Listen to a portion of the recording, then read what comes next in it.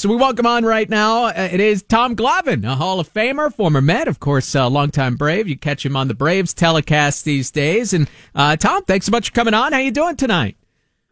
I'm doing really well, thanks. How you doing? Yeah, everything's great over here. I want to get into the Braves because they're getting off to a nice start, and Ozzie Albies has been very impressive. I want to ask you your opinion on him, but we'll start with Matt Harvey. And last night saying, I'm a starting pitcher. If you're going through a rough patch for Harvey, it's been a while now. What do you make of a guy being that adamant that this is my role and I'm going to stick to it?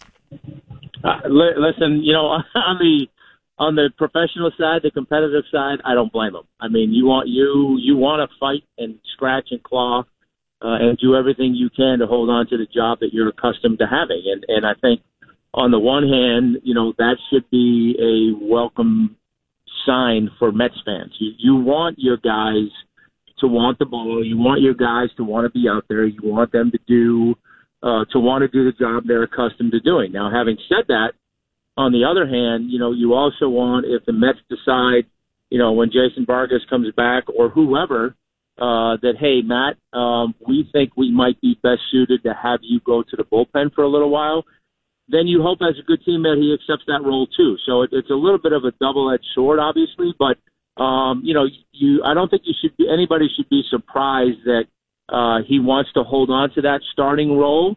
But at the same time, sometimes maybe a little bit of a change can do you good. And maybe, if Jason Vargas comes back and he's healthy and the Mets decide, hey, Matt, we want you to go to the bullpen for a little while, maybe that's the avenue that he uses to figure things out a little bit and get things back on track. Can you figure things out in the pen?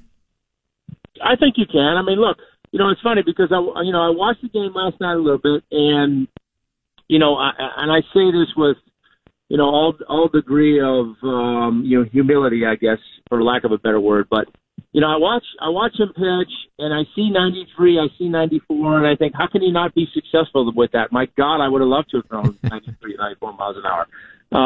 But that's not what he's accustomed to. I mean, for him to be throwing 92, 93, 94, that would have been like me maybe throwing 80, 81, 82. I mean, he's clearly lost some velocity. Does that mean he can't be effective where he is? No, it doesn't. But having said that, I think it's, like the discussion I had with the guys yesterday afternoon on the Fan as well, he's now at a point where he can't just rely on velocity. And for guys who go through that transition, I never really had to go through a transition where I went from a velocity guy to a location guy. Those guys who go through that transition from velocity to location, it's hard. When you don't have in the back of your mind that, hey, here comes 96, good luck, go ahead and try and hit it, it's a different game, and your confidence takes a hit. And it looked like last night, from what I saw, the couple innings I watched, a lot of the mistakes he made was on his off-speed stuff, particularly his changeup. Mm-hmm. And that's a confidence thing. I mean, he hasn't had to rely on that pitch. And I'm not saying that, some of the base hits that I saw him give up on his changeup, not that his changeup was terrible, but it's not that kind of pitch for him just yet. And that's going to take time. So, yeah, you can find your way in the bullpen because, hopefully if that happens, your team finds situations where they put you in where maybe the game's not on the line, and you can go out there and you can work on that pitch or those off-speed pitches. And if you make a mistake or two, the game's not decided by it. Whereas right now he's thinking, man, every mistake I make, it potentially is the outcome of the game. And that's a tough position to be in. Yeah, we're talking again with Hall of Famer Tom Glavine. Are there some guys that you can think of who made that transition that you're talking about a little bit there of being, a right-handed pitcher, power guy, throwing 97, 98, and then still able to find success later throwing, in the low to mid-90s? Of course there are, but now that you ask me, I mean, I can't think of guys off the top of my head. But, I mean, look, I think there are, there are, you could probably point to any number of Hall of Fame pitchers and come to the conclusion that at some point in time in their career, they had to reinvent themselves a little bit. I mean, I think every pitcher has to reinvent themselves a little. I had to reinvent myself a little bit in the latter part of my career, not from a velocity standpoint, but from maybe a game plan standpoint. I mean, pitching inside more, or using that side of the plate more often, or using my off-speed stuff a little bit more, or whatever the case may be. I think every pitcher goes through a phase where if they play the game long enough, they have to reinvent themselves a little bit because, with age, you lose either velocity or you lose movement or maybe you lose location, whatever the case may be. So you have to try and make some adjustments to stay ahead of the curve a little bit if you want to stay in the game that long. So, yeah, I mean, I think everybody for the most part goes through it. And in that regard, I don't think Matt's any different. I just think he needs to, like I said, I think he needs to get a little bit more confidence in his off-speed stuff and certainly, a little bit more consistent with his off-speed stuff. Yeah, and I know you didn't work the game last night, so if the Braves took a big lead and you turned it up, that's cool. But he claims that he had a breakthrough in those final 3 innings, the 4th, 5th, and 6th innings. Did you happen to notice anything different in those innings versus what you saw early? I did not, but mostly from the standpoint of. When you're flipping back and forth, I don't necessarily know. I mean, I saw the first inning, and obviously he struggled in the first inning, but, I don't necessarily know what he did innings 2, 3, 4, and beyond. But I'll tell you this, as a pitcher, sometimes when you're searching for something and you're trying to figure something out, that's a part of, in a game like that, trying to stay in the game as long as you can because you don't know at what point in time you're gonna have that aha moment. There it is. Or wait a minute, okay, I was working on something, okay, there it is. I felt good about what I was trying to do or what I've been working on those last 2 innings or those last 3 innings or those last 3 hitters, whatever the case may be. So, when you're struggling a little bit, your confidence is shattered.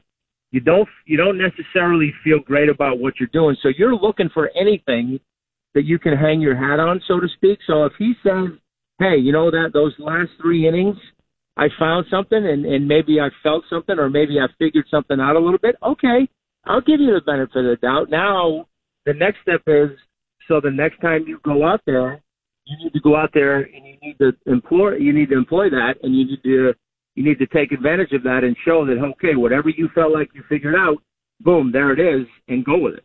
So at the end of the day, Tom, based on what you saw, you think the Mets should continue running him out there and see if he can figure it out? Well, listen, not knowing what other options they have, look, I don't think the Mets with Matt Harvey are any different than any other club. If they have what they think is a better option, then they're gonna do it, and they should. Every team's in the business of winning baseball games, and if they think somebody else going out there as a starting pitcher gives them a better opportunity to win a game than Matt Harvey, then they're going to do that. Now, having said that, has Matt earned the opportunity to get a little bit more of a pass, so to speak, and to try to figure things out? Yeah, probably more so than maybe some young guy or some rookie that hasn't been up there. But again, like you say, if it gets to the point where sooner or later it's a decision between, say, him and Vargas, then look, that's going to be a tough decision. And I think a lot of that depends on how Matt's pitching. So in that sense, no pun intended, obviously, the ball's in his hand. He's got to show that he's the better option. And, right now, I'm not so sure he has the argument right there. He may in the coming days, but right now, it's certainly open for discussion. Yeah, no, it very much is. Steven Matz, Zach Wheeler have been pitching okay, and they have Jason Vargas coming back soon as we chat right now with Tom Glavine, of course, analyst on television for the Atlanta Braves. And how about these Braves? Off to an impressive start. One guy in particular, boy, Ozzie Albies, what can you tell us about, we saw the hustle last night, the speed. He could do a lot of things. Has he been a real spark plug for this Braves team? He is really good, and he's really fun to watch. He's one of those guys that if for people who are baseball fans, not necessarily Brave fans, but if you're a baseball fan, when you get an opportunity to watch this guy play, watch him play because he's a ton of fun. I mean, he's not real big, but he's got some pop. He can run like the wind. He plays great defense. and he's just an exciting guy to watch. He makes things happen, whether it's with the bat or with his legs. And I think for the Braves, when that 1-2 punch at the top of the lineup, particularly now that Ender's starting to swing the bat a little bit better, and rounding himself more into the type of player he was last year offensively, with those two guys at the top of the lineup, man, that can cause a ton of problems and headaches for starting pitchers on opposing teams and for managers trying to stop and slow down the running game. Yeah, but Ozzie he's, like I said, if you haven't had a chance to watch him play, watch some games and just focus on him. He's a lot of fun to watch play. Yeah, that's a dangerous combo with him and Inciarte, one of my favorite players to watch as well. And then, Freddie Freeman hitting behind them. How about hit by the pitch in a very similar spot? He said it was half an inch from where he was hit last year. He ended up missing 40 games, because of a wrist injury last season. And that had to be a hold your breath moment. I couldn't believe that he was able to play as soon as last night. He was pretty effective at the plate as well, at a couple of knocks. Yeah, no, that was a huge sigh of relief for Braves fans. I did the game that night, and when you see him get hit there, virtually the same spot that he got hit and missed all those games, I guess the big takeaway from Freddie's body language was, oh God, that's not good. Because Freddie's the kind of guy that he wants to play 162 games. You got to drag him off the field. So to see him get hit and kind of slump his shoulders and just walk off the field, I think all of us felt like, oh God, he just got hit in the same spot. He felt the same thing he felt when he broke his wrist. This is not good. Thankfully, everything came back negative and he's okay to play. But yeah, based on his body language, there was every reason to believe that, that was going to be the same injury he had and he was going to miss a significant amount of time. But, thank God for him and certainly for Braves fans as well. It wasn't anything significant. And look, that's what you want. You hate seeing the star players in the game get hurt. Those are the guys that everybody loves to watch. And certainly, even for Mets fans, look, I know they want to come in there and beat up on the Braves and what have you, but, you want to beat up on teams when they have their full complement of players out there. So, Freddie Freeman is, again, he's another one of those guys that even if you're not a Braves fan, he's fun to watch hit because he's got a pretty good idea what he's doing. No, it's been an impressive start offensively for the Braves. Kurt Suzuki has been hitting for some pop as well for this team as they're off to an 11-7 start. If there's an Achilles heel for this team, though, Tom, is it fair to say that the bullpen is a big question mark here? I think it's the pitching staff in general. Okay, and I think from the starting standpoint, it's just you've got some young arms in there, right? And you just don't know what you're going to get. Julio Teheran, is a very, very serviceable guy. He goes out there and he gives you a great effort all the time. And sometimes he's spectacular, and sometimes he's okay. I think Matt McCarthy is a huge addition for them in terms of a veteran guy in their rotation. And then the rest of the guys are fairly young, and you just don't know what you're going to get. There's a ton of talent with those young guys, but it's kind of like you're holding your breath waiting for them to make that next jump. Are they going to be the guys that you continue to talk about as being, wow, potential, or are they going to go out there and start being the guys that are going to win 15-plus games a year and be horses for your rotation? So that's a little bit of a question mark. And then certainly the bullpen, yeah, and again, I think there's a lot of good arms in the bullpen. Mm-hmm. But man, the early action so far of the bullpen has, their Achilles heel has been they're walking way too many guys. And you can't go out there and continue to walk guys late in the game and not expect to get burned. They got burned the other night by Philadelphia. So I think that's the big thing for the bullpen. If those guys, you got a handful of guys out there that come in and are throwing 95, 96 like a lot of bullpens do. But if you're not throwing it over the plate, that 95, 96 is not quite so effective anymore. And I think that's been the big thing for the back end of the bullpen is getting in the strike zone more often. Yeah, they had that miserable game against the Cubs, and it was a terrible weather day at Wrigley a couple of weeks ago, but I'm sure that one hurt. It was more like hockey weather there, and I know you're a hockey guy, Tom. Yeah. You got a Stanley Cup champion for us? Who you liking?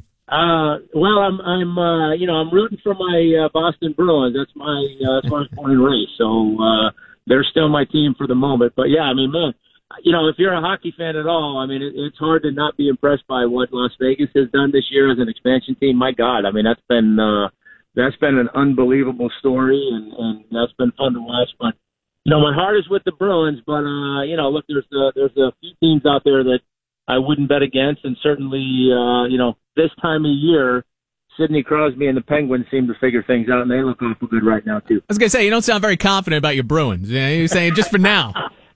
They're young, so you never know what you're gonna get.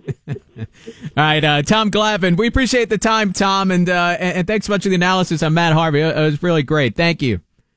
My pleasure. Thanks for having me on. All right, Tom Glavine, former Mets, of course, Hall of Famer.